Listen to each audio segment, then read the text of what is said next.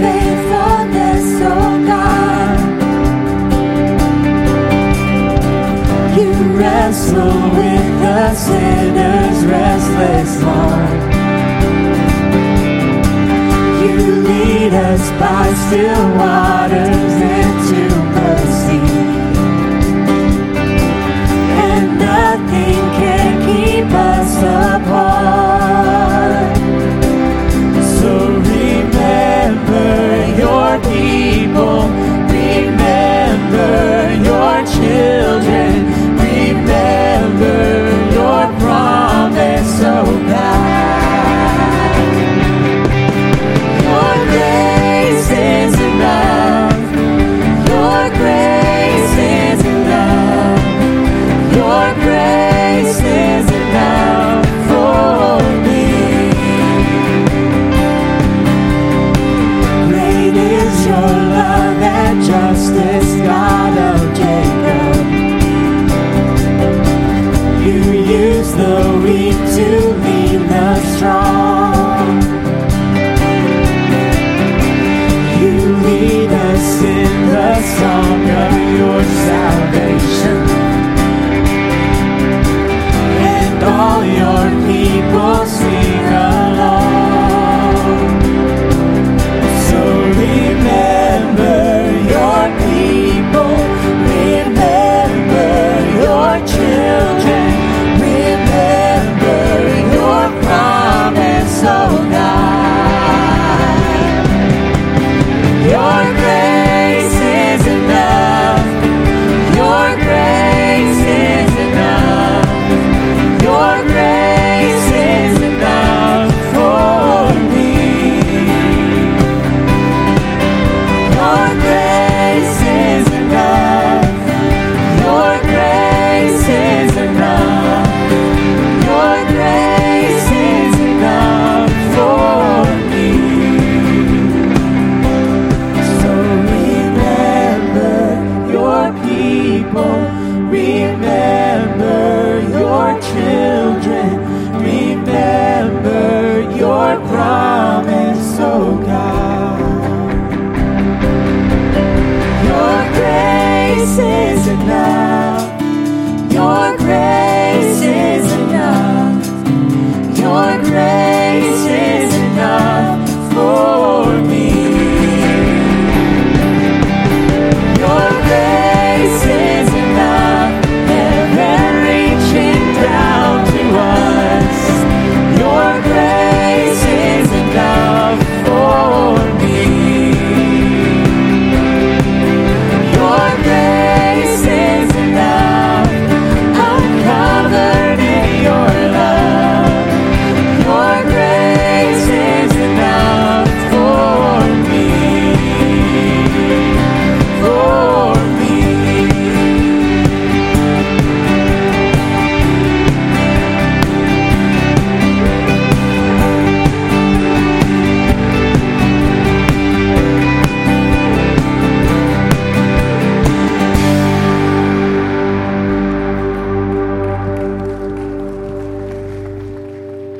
Morning, everybody. You can go ahead and take a seat if you would like to. I'd like to welcome you here this morning at Faith Family Fellowship. My name is Matthew, one of the pastors here. If you're a guest, just want to extend a welcome to you.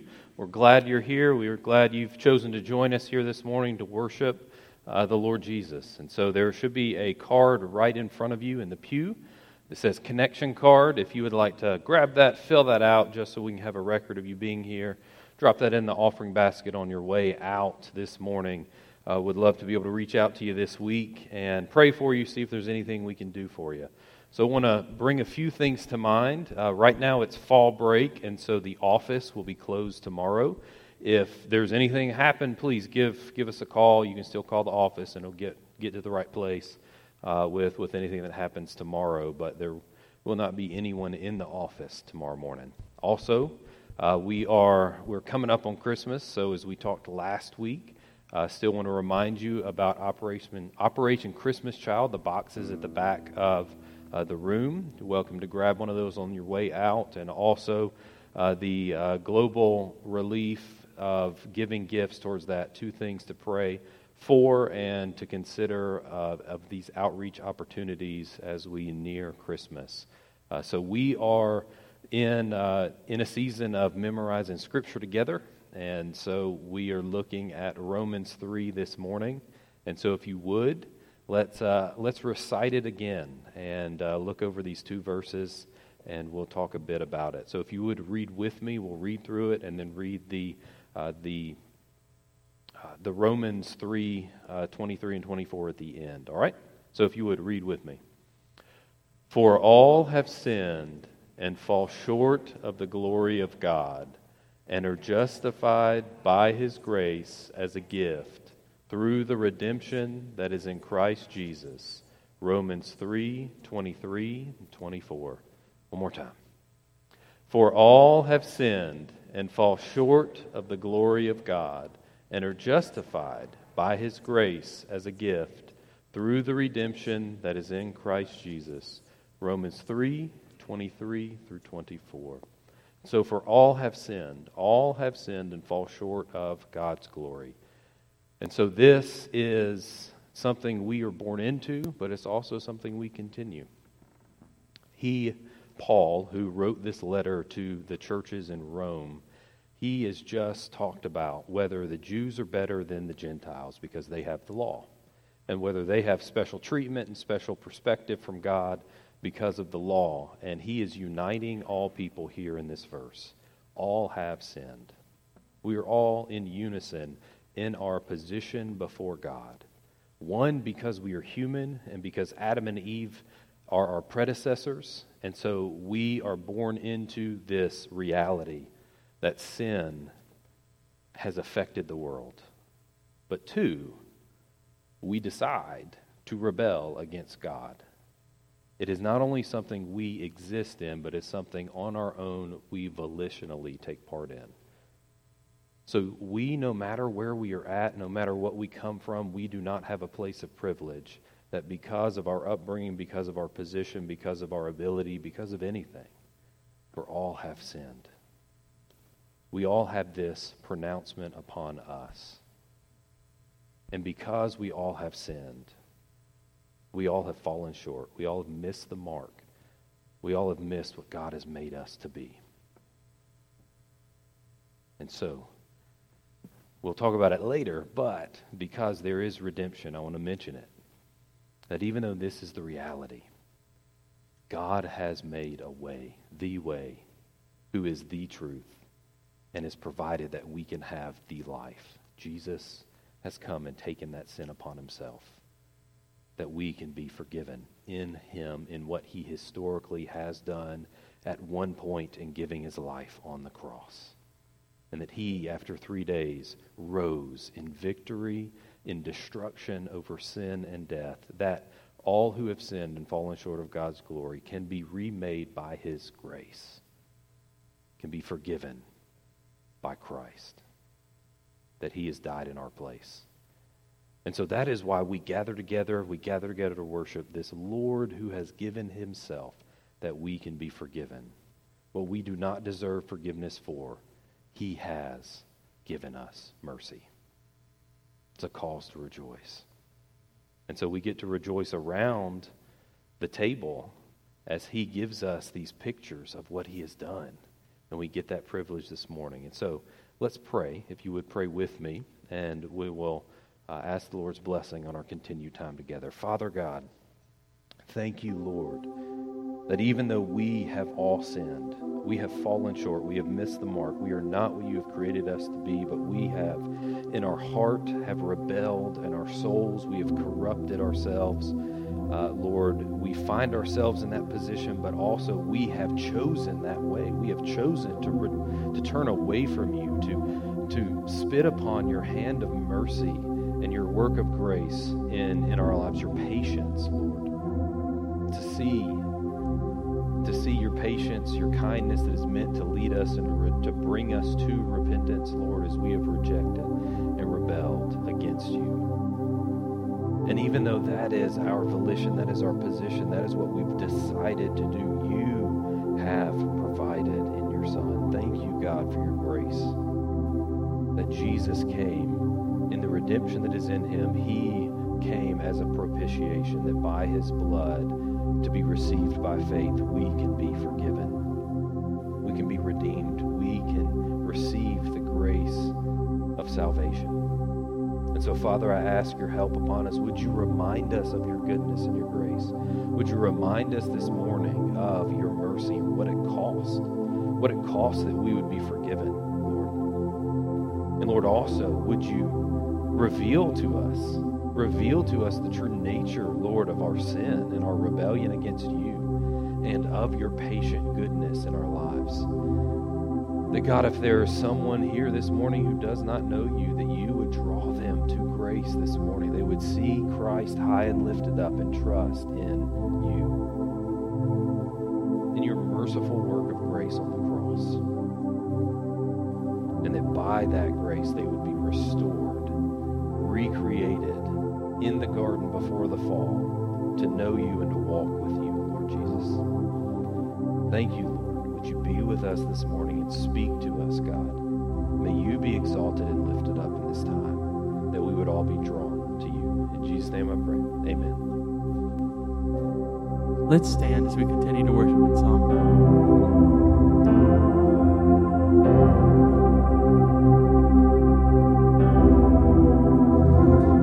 Cast my mind to Calvary, where Jesus bled and died for me. I see his wounds, his hands, his feet, my Savior on that cursed tree.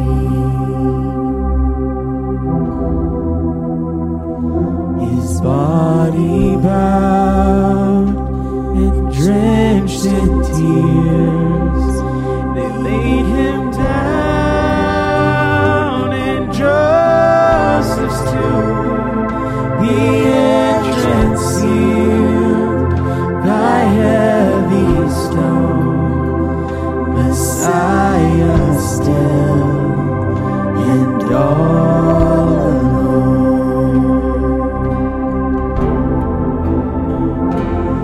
Oh, praise the name of the Lord our God. Oh, praise his name forevermore. For endless days we will sing your praise. Oh, Lord our God.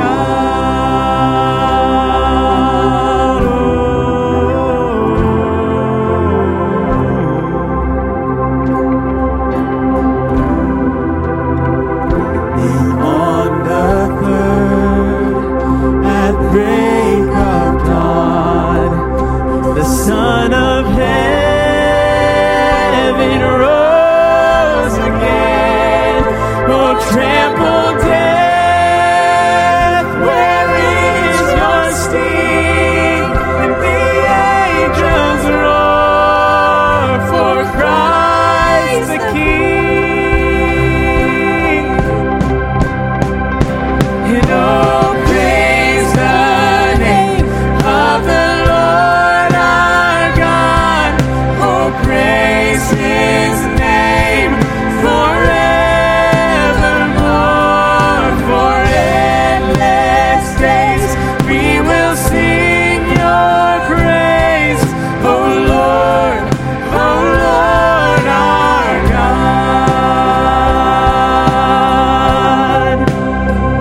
He shall return in robes of white. The blazing sun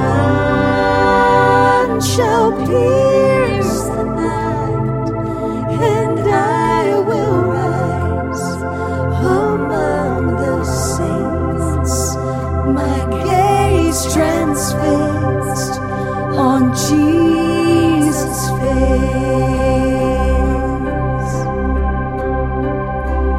Oh, praise the name of the Lord our God. Oh, praise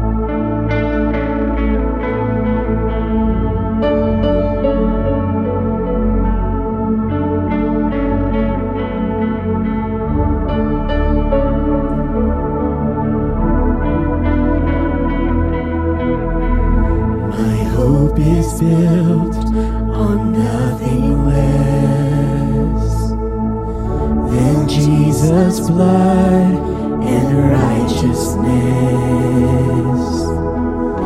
I dare not trust the sweetest frame, but wholly trust in Jesus' name.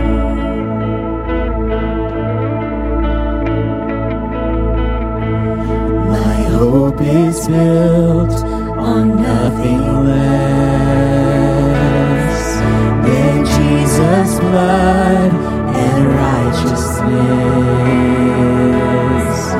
I dare not trust the sweetest frame, but wholly trust in Jesus' name. Christ alone, cornerstone, weak made strong in the Savior's love. Through the storm, He is Lord, Lord of all.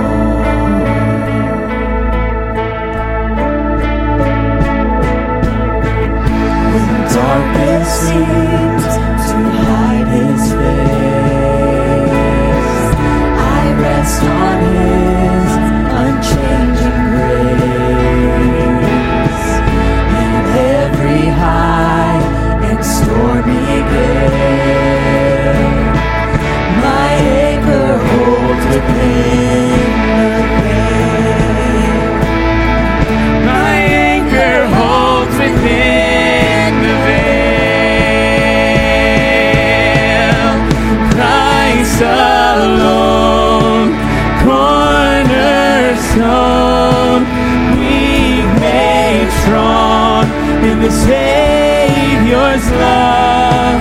Through the storm, He is Lord, Lord of all. Christ alone, cornerstone, weak made strong in the Savior's love. Through the storm, He is Lord, Lord of all.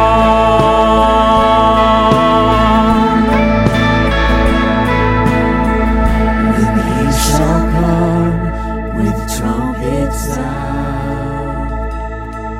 Oh, may I then in Him be found, just in His righteousness alone, faultless to stand before the throne.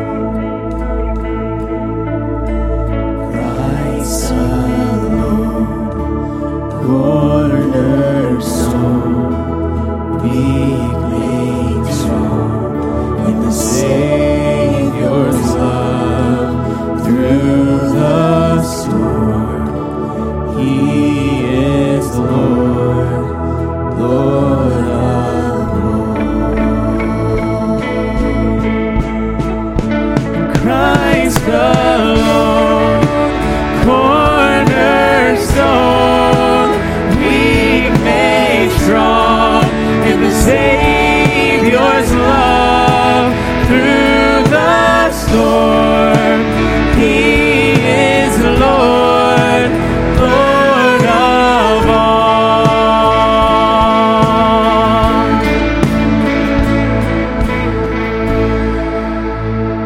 Amen. Lord, God, you are Lord of all. You are our cornerstone. You are our solid rock. You are the only solid ground that we can stand on. Everything else fails us. God, it is you and you alone that we can rely on. Lord, thank you. God, thank you so much for the gift of your Son. God, for the sacrifice that he made, the price he paid on the cross. Thank you. God, I pray for Pastor Joel as he brings the word, that you will give us ears to hear and hearts to understand, that you will prepare our hearts, that we will leave this building better equipped to be your church, to show your love to those around us. We love you and we praise you. In your name we pray. Amen. Y'all can be seated.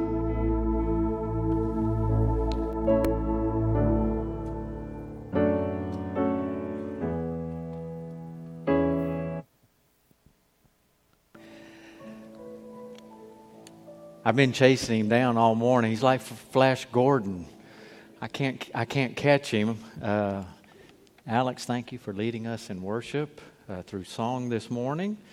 And he came in and out of the office earlier just singing and having a great time. And I went to say, man, why are you so happy today? And he was gone. And anyway, good to see you this morning. And it's good to see you guys this morning. Glad you're here.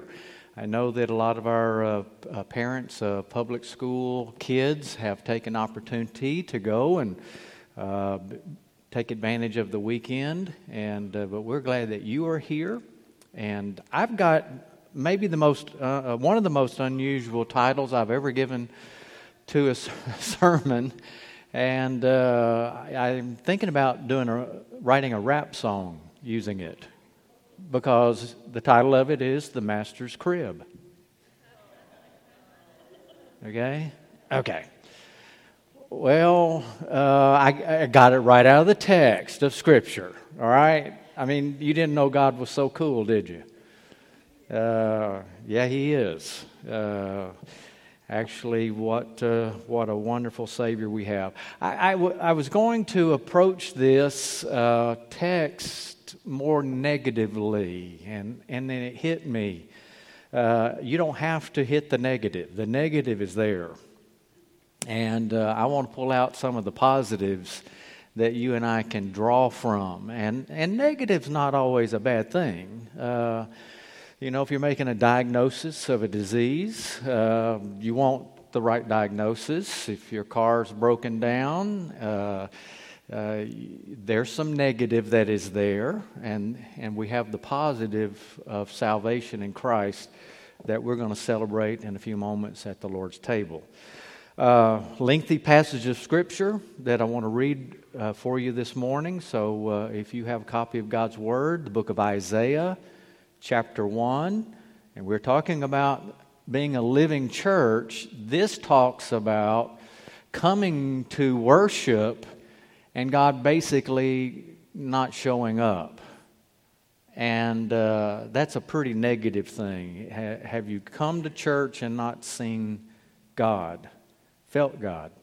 That's the text. So Isaiah begins with the vision of Isaiah, the son of Amoz, which he saw concerning Judah and Jerusalem. So let me just stop. We're talking about the southern tribes and not the northern tribes. This is after the division. So Judah and Jerusalem in the days of Uzziah and Jotham, Ahaz and Hezekiah, kings of Judah. So hear, O heavens, and give ear, O earth, for the Lord has spoken. And this is what he says. Children have I reared and brought up, but they have rebelled against me. The ox knows its owner, and the donkey its master's crib. But Israel does not know. My people do not understand. Ah, sinful nation, a people laden with iniquity, offspring of evildoers, children who deal corruptly. They have forsaken the Lord. They have despised the Holy One of Israel. They have utterly estranged, or they are utterly estranged. So why will you still be struck down? Why will you continue to rebel? The whole head is sick, and the whole heart is faint. And from the sole of the foot even to the head there is no soundness in it, but bruises and sores and raw wounds. They are not pressed out, they're not bound up or softened with oil. Your country lies desolate. Your cities are burned with fire. In your very presence, foreigners devour your land. It is desolate as overthrown by foreigners. And the daughter of Zion is left like a booth in a vineyard, like a lodge in a cucumber field, like a besieged city. If the Lord of hosts had not left us a few survivors, we would have been like Sodom and become like Gomorrah. So, hear the word of the Lord, you rulers of Sodom.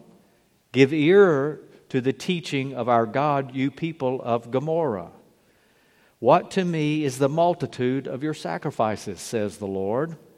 I've had enough of your burnt offerings of rams and the fat of well-fed beasts. I do not delight in the blood of bulls or of lambs or of goats. And when you come to appear before me, who has required of you this trampling of my courts? Bring no more vain offerings. Incense is an abomination to me. New moon and Sabbath and the calling of convocations. I cannot endure iniquity and solemn assembly. Even your new moons and your appointed feasts my soul hates. They have become a burden, and I am weary of bearing them. And when you spread out your hands, I hide my eyes from you. Even though you make many prayers, I will not listen. Your hands are full of blood. So wash yourselves. Make yourselves clean. Remove the evil of your deeds from before my eyes and cease to do evil. Learn to do good and seek justice and correct oppression and bring justice to the fatherless and plead the widow's cause. But come now, let us reason together, says the Lord. Though your sins are like scarlet, they shall be white as snow. And though they are red like crimson, they shall become like wool. And if you are willing and obedient, you shall eat the good of the land. But if you refuse and rebel, you shall be eaten by the sword, for the mouth of the Lord has spoken. And then I want to continue in Isaiah to Isaiah 64 verses 1 and 2. Oh, that you would rend the heavens, a prayer to God. Oh, that you would rend the heavens and come down, that the mountains might quake at your presence, as when fire kindles brushwood and the fire causes water to boil, to make your name known to your adversaries, and the nations might tremble at your presence. And then in verses 8 and 9 of Isaiah 64. But now, O Lord, you are our Father, and we're the clay. You are our potter, and we are the work of your hand. Be not so terribly angry, O Lord, and remember not iniquity forever. Behold, please look, for we are your people. And then in chapter 65, I was ready to be sought by those who did not ask for me. I was ready to be found by those who did not seek me. I said, here I am, to a nation that was not called by my name. I spread out my hands all the day to a rebellious people who walk in a way that is not good, following their own devices. And then lastly, from Isaiah 66, verses 1 and 2. Thus says the Lord, heaven is my throne, and the earth is my footstool. What is the house that you would build for me? And what is the place of my rest? All these things my hands have made, and all these things came to be, declares the Lord. But to this one, to whom I will look, he who is humble and contrite in spirit and trembles at my word. Would you join me again in a word of prayer? And Father, we come to some really strong words that you gave to the nation of Egypt, strong words that you have given to the nation of Assyria, the strong words that you have given to Israel. And Father, in so many ways, we can hear these same words of assessment on our lives today. We are a people of God in a nation that is becoming more and more crooked, more and more filled with iniquity. And Lord, even among the churches, we see sin that is abounding. And when we look at our own individual lives, we find ourselves doing that which we ought not do and not doing that which we ought to do. And Lord, our help comes from you. And so it is to you that we want to look this morning and ask for you to bring us to the table, as it were, and feed us on the Lord Jesus Christ. We pray in His name. Amen.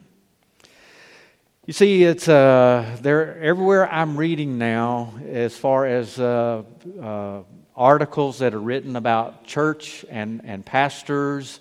I'm reading that we're in a leadership crisis, in particular among the evangelical church. That would include those of us here, and it's not just a crisis of leadership among evangelical churches, but it really is a crisis of leadership around in every aspect of life. We're facing some uncertain times right now.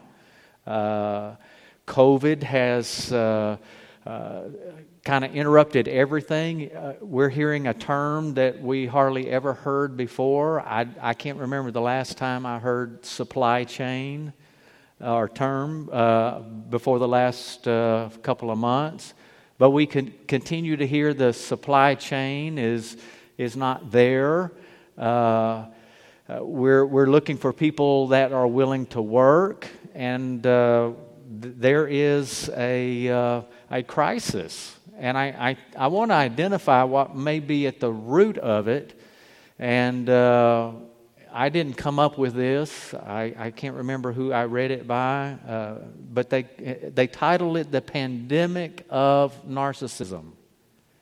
Okay? The pandemic of narcissism. Well, what does narcissism mean? Well, it means to be self-centered. Everything becomes about me. And when you talk about the supply chain, for example, in the economy, you know what you have to do if you're going to work in the supply chain? You have to be a servant of all.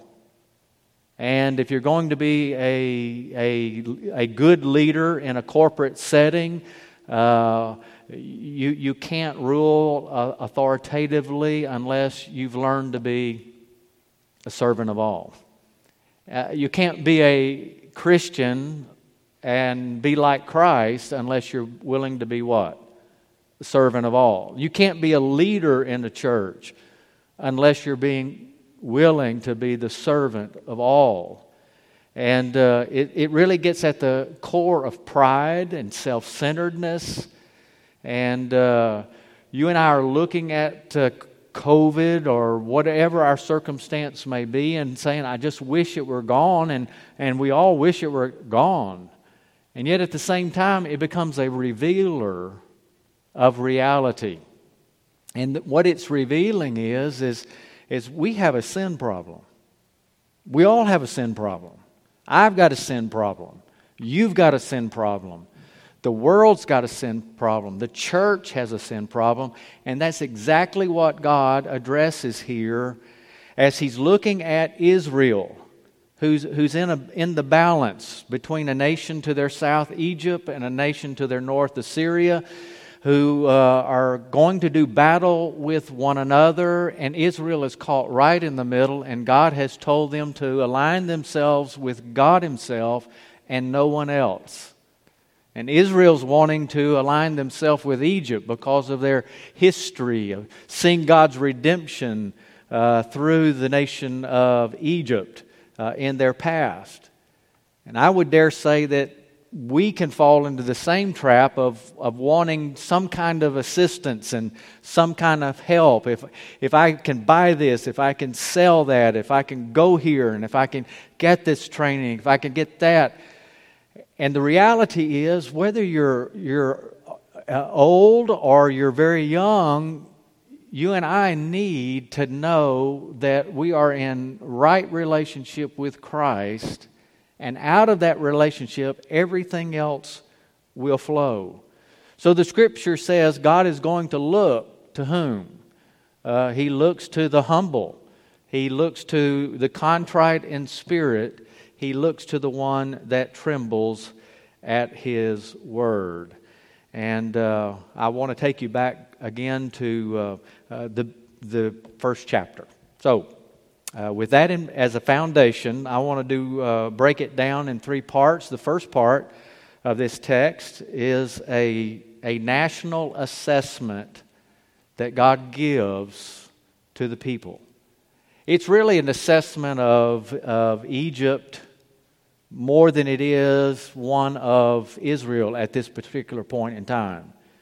And if you and I are to kind of put it in context, it might be better understood that He's trying to help us to know this is the world in which we live. And remind us, we're not to love the world, neither the things that are in the world, because all that is in the world, the lust of the flesh, the lust of the eyes, and the boastful pride of life. This world's not going to save us. And as He makes this assessment, notice He says the condition you're in is one of an unnatural affection. Well, what do you mean by that?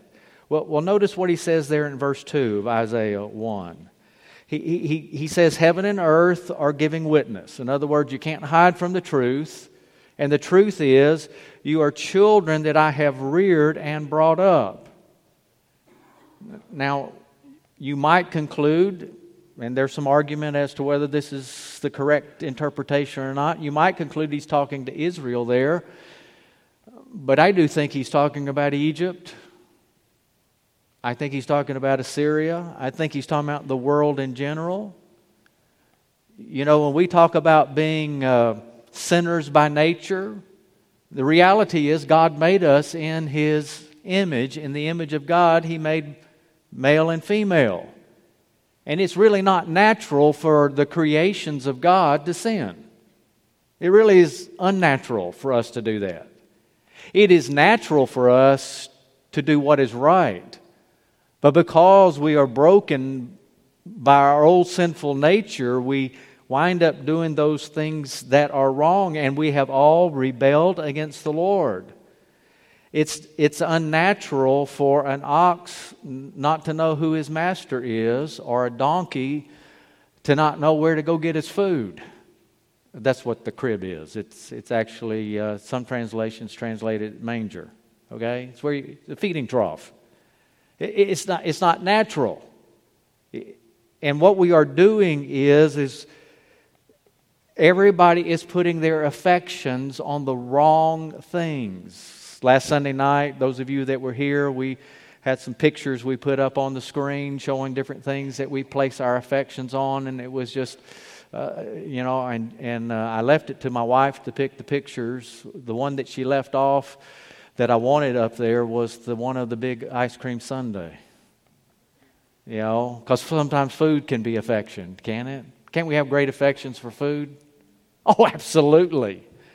I mean, we put our affection on so many other things, and God is calling us to put our highest affection where? Seek first the kingdom of God and His righteousness, and all of these things will be added unto you. So in His assessment of the nation, and I think that would be true of our nation, we have set our affection on all the wrong things. All the wrong things.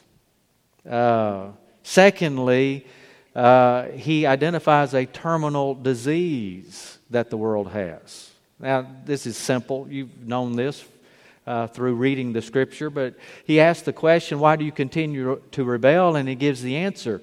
The whole head is sick and the whole heart is faint. We all have a sin problem. The heart is deceitful above all things and desperately wicked. Who can know it? We all have this disease of sin.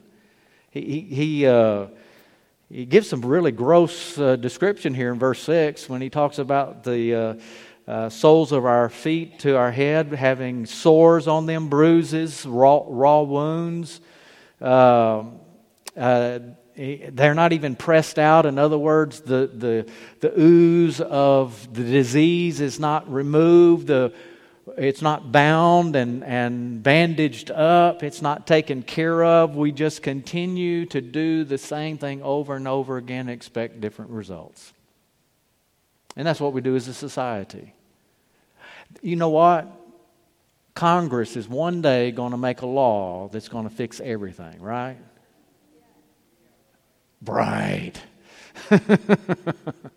I mean, every time, we have so much hope. We're going to vote this party in. We're going to vote this candidate in. We're going to get the right people in the right place, and they're going to fix it.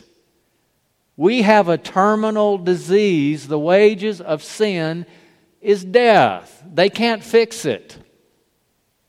They won't fix it. And God is reminding us of what kind of situation we find ourselves in. Yet, notice in verse 9, He gives us a hopeful remnant. Amen. This is His church. Notice what He says. And if the Lord of hosts had not left us a few survivors, we would be like Sodom and Gomorrah. What's the hope of America today? It's Christ. But it's Christ through His church. And that's why it's essential that we correct these issues that we have. The pride problems that we have in leadership in churches. We preachers being some of the worst of the kind. Of taking authority upon ourselves that only belongs to the Lord Himself. And we need to pray about what's going on, and I think just about every denomination. Every evangelical, and when we say evangelical, we're talking about people who share the gospel, the true gospel of Jesus Christ. And so we've got a crisis, but we have a hopeful remnant, he says. But number two, not only is there a national assessment that he gives in verses 1 through 9, there's a biblical abhorrence that he gives us in verses 10 through 17. And why do I say a biblical abhorrence? Because we see through these words God abhors our sin, but notice how he begins it. Hear the word of the Lord. How do we know what is wrong? How do we know what is sin? There's not a voice that comes out of heaven and speaks and says, you shouldn't do that. You know, I may say, well, let my conscience be my guide, right? Little Jiminy Cricket sitting on my shoulder, letting my conscience be my guide. It really doesn't happen. Because my conscience sometimes can say, it's okay. Go ahead and do whatever you want to do.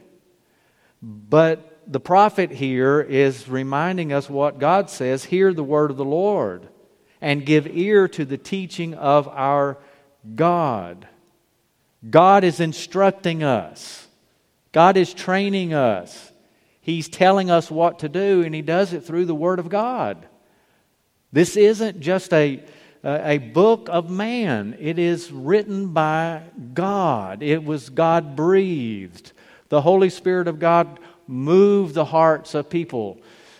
Do you believe it's like dictation? I don't think so, because they all have their different vocabularies. They all have different backgrounds. You can see it coming through. When Luke writes, he writes as a physician, and you can see it in the language that he uses.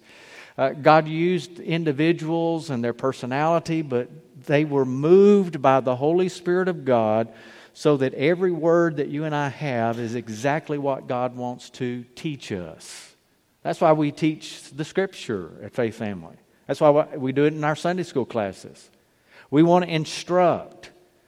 It was Pastor Kevin DeYoung who wrote an article, I think it was August the 24th is when he wrote it.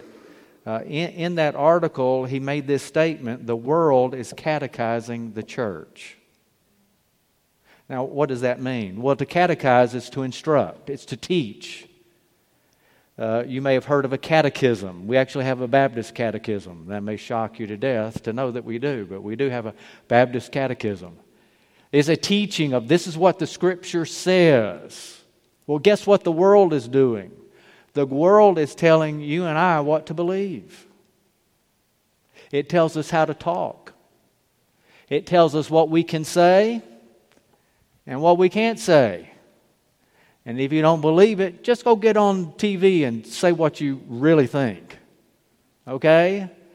And I can do that since the sermons are online. I can do that from the pulpit. And when you do, you know exactly what comes back. You get back the reaction of the world. The world is telling us constantly what to believe, how to talk, and how to behave. And it goes contrary to the ways of God. His ways are not our ways. His thoughts are not our thoughts. His ways are so much higher than ours, Isaiah says in Isaiah 55. And you and I need to remember that. So notice they departed from God's Word. That was what was the trouble with what was going on.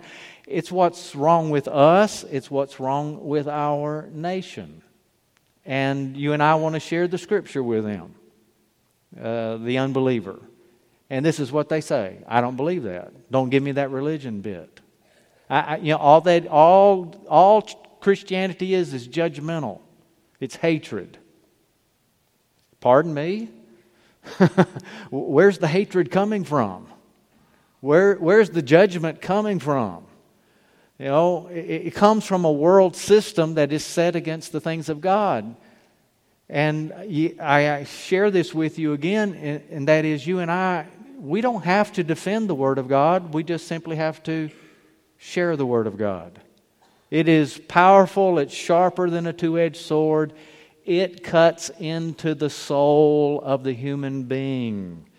They departed from the Word of God. They also despised, or the Lord despised their religion in verses 11 through 14. I'm not going to read it all, but just look at it. Verse 11, I've had enough. That's what I was going to name the sermon. I've had enough. I mean, could you imagine coming to God on Sunday morning and God just showing up and saying, I've had enough, get out? Well, that's what He says. I've had enough. You were more concerned with what clothes you came putting on your body rather than your heart, rather than what was in your mind. He says, I don't delight in what you're doing. And we're talking about religion. And I mean that to be opposed to the humble, contrite, and broken spirit that trembles at God's Word. That's what He longs for. He doesn't long for our religious activity. In verse 13, He says, bring no more offerings, empty offerings. Don't bring them anymore. He says, I cannot endure your iniquity. Verse 14, He says, my soul hates your feasts. They become a burden to me. I'm weary of bearing with all the religious activities that you're doing. It almost sounds like you ought to lock the doors of the church and quit coming when you read this. But He's talking about religion, and you know the difference between religion and Christianity. Christianity is Christ-centered. Religion is man-centered. Religion is how can I get to God? Christianity is God coming and getting us. You are saved by grace. That God came seeking you. He sought you out, called you by name. That was one of our children talked with me last Sunday after church. We were sitting up here on the front, and she was telling me about what happened the other day with her. And this is exactly her words. Fourth grader. She said, God called my name. God called my name. I said yes. Amen? So God despises our religion and He won't listen to it. But then look in verses 16 and 17, He gives a directive to repent. God tells us what to do. And I realize I'm being as brief as I can be with a long text this morning. But He says, repent. Notice what He says.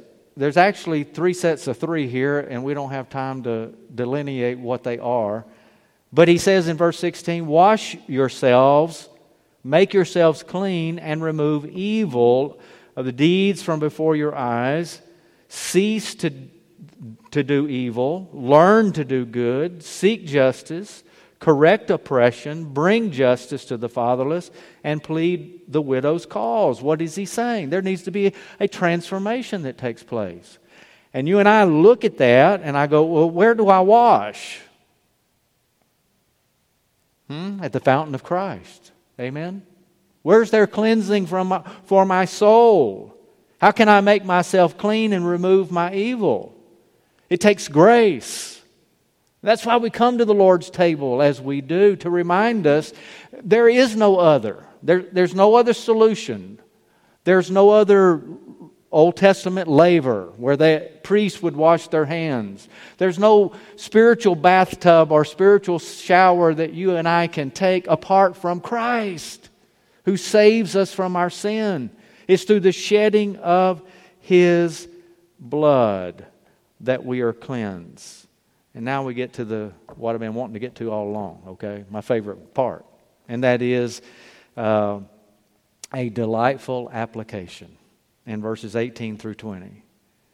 Notice the sovereign's call in verse 18. He says, come now, and let us reason together. The Hebrew word, it's a forensic term. It's a investigative legal term. It's like saying, come to the, approach the bench. I served jury duty a couple of weeks ago, and I don't know how many times the judge said, would you please approach the bench? Or if someone wanted to talk to the judge, may I please approach the bench? That's exactly what God's saying. Come approach the bench. Now wait a minute. This is the God who hates sin. This is the God who wants my life clean. He's the one who wants everything right. And He is saying, come. Man, I said this to somebody the other day. I said, I spent 3 years of my life going to the principal's office every day. And he looked at me and went, what all did you do? Well, I did the morning devotionals over the intercom at high school, okay? That was back in the day when I could get by with it, all right? But, to hear it come to the principal's office, if you're a teen or a student, what does that mean? It means you're in trouble, right? That's what goes through your mind. I don't know, do you do this? You're going 55 miles an hour down the 55 mile an hour highway?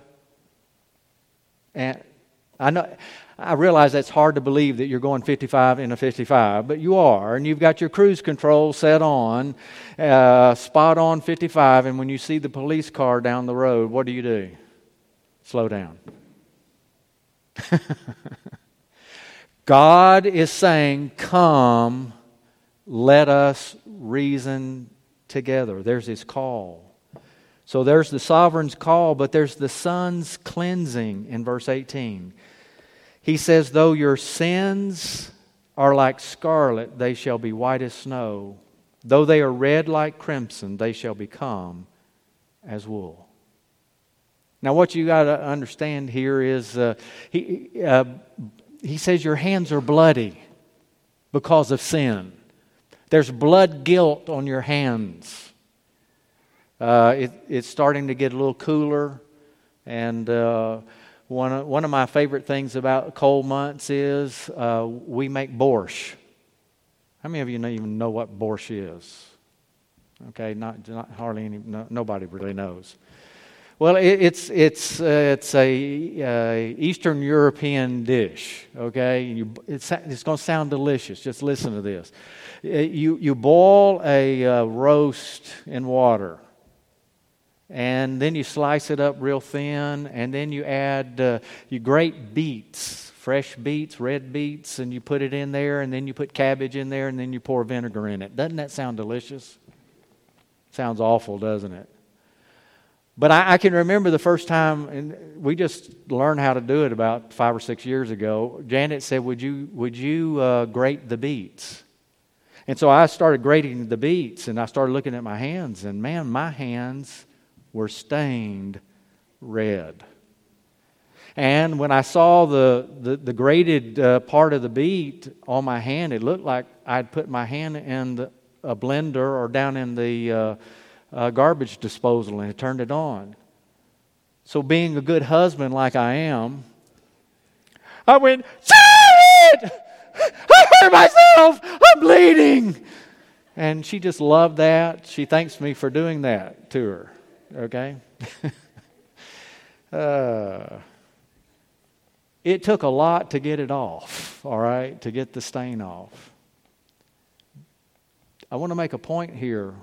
One of the commentators I read made, though your sins be as scarlet, they shall be like wool, or snow rather. And he said, we're not talking about something that's bleached. Snow's not bleached. It is perfectly white. Christ doesn't come and bleach your life out. He gives you something altogether new. He gives you new life. That's what the wool is. The wool is white. He doesn't cleanse just what. Oh God, would you just get the stains of sin off my hand? No, I'll take the heart of stone out of you and I'll put a heart of flesh in. I'll make a new person out of you. I'll make you to be my child now and forevermore. And then let me close with the sinner's compliance. Because God says, if you are willing and obedient. If you are willing and obedient. Oh, is God my potter? Oh, He is. I heard Him call my name long time ago. And I said yes to Him. And He made me to be His child. Now, when you look at my hands, you may say, you have no right, really, to be up in that pulpit. And you know what? You would be exactly right. Apart from the grace of God, none of us have the right to be here. No one of us has the right to speak the name, the sweetest name that was ever named, in the name of Jesus, except by grace. That's the glory of what Christ has done. And when we come to this table in just a moment, that's what we're saying. We're coming for God's grace. We're coming not just that He would wash away our sin, but that He would give us new life in Christ. Make us new through the blood of Jesus Christ. So let me close with 4 admonitions. Number 1, trust God's sovereignty. The ox knows his master. God's in control. This world may seem like it's flying apart, but guess what? He's got something going on here. He has an eternal purpose. He's going to exalt His Son. For Him and to Him and through Him all things exist. To Him be glory now and forevermore. That is our Savior. So trust God's sovereignty. And then secondly, return to God's purity. That's what He said. Come and be cleansed. Don't be satisfied as a Christian to say, yeah, I've got the dirt of daily living in this world all over me. Come in repentance of heart and ask God to cleanse you fresh and anew through the blood of His Son, Jesus. Thirdly, seek God's glory. Seek God's glory. It's all for Him. It's not. We don't come to get transformed so we can be better people and everybody say, "Oh, what an outstanding person you are." Okay, when God cleans us up and we live righteously and holy before a lost world, what do? We point to Jesus. We point to the Savior. Everything good is for Him. And then wash in God's charity. I was trying to get a TY word, okay, love. Wash in His love, but His charity, that old King James word. Wash yourself in God's love.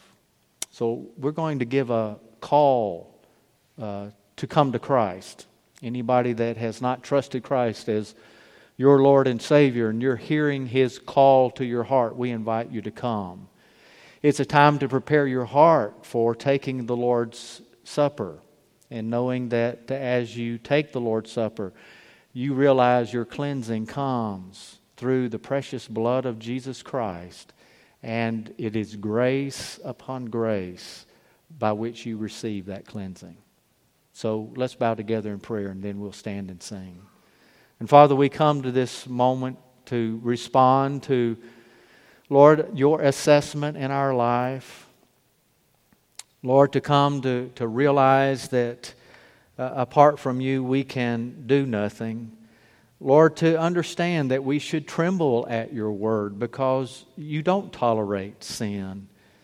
And even though at times we may, Lord, it is not to be acceptable in the life of your people to tolerate sin. So, Lord, help us then come for the application of the precious grace that is ours through Jesus Christ, and let it become such a delight to our souls for your glory. In Jesus' name we pray. Amen.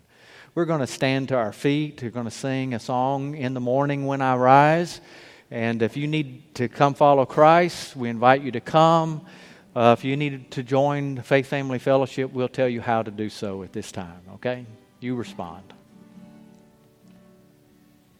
In the morning when I rise, in the morning when I rise, in the morning when I rise, give me Jesus,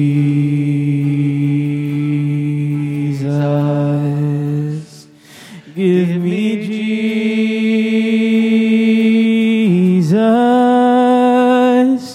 give me Jesus,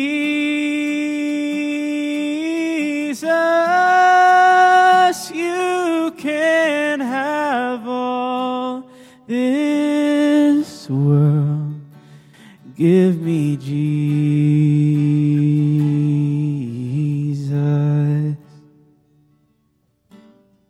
Amen. And you can be seated. I do want you to see, as Matthew reminded us, this is a symbol of great spiritual truth. This being the bread representing the body of Christ, where Christ gave His life for us, and His blood that was shed for us. We invite all who have been saved, born again of the Spirit of God, to participate. And if you did not receive one of the little containers when you came in, there on the back tables out there, if you'll go pick one up at this time. And we again do this in remembrance of Christ, and knowing that the Lord says, come, let us reason together. So you approach the bench and you see there that Christ has done what? Shed His blood for you, given His life for you, and the judge declares you not guilty because of Him. So, come, let us reason. Though your sins be as scarlet, they shall be white as snow. Though they be red like crimson, they shall be as wool. And so we want to come to take of the bread as we were instructed by the Scripture. So if you will, remove that little cellophane part at the top and take out the wafer. The Scripture says, for I received from the Lord that which I also delivered to you, that the Lord Jesus, on the night in which he was betrayed, he took bread, and when he had given thanks, he broke it. And he said, "This is my body, which is for you. Do this in remembrance of me." So would you take and eat?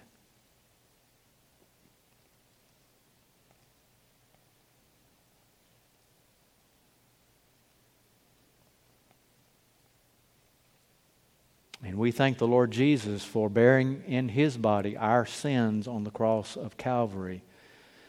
We who were dead, He has made alive through the resurrection of His body. And then we come to the cup, where it says, in the same way, He also took the cup after supper. I got to stop. I forgot to tell you to peel back that little part as well, that little aluminum part. So in the same way, He took the cup after supper, and He said, "This cup is the new covenant in my blood. Do this as often as you drink it in remembrance of me."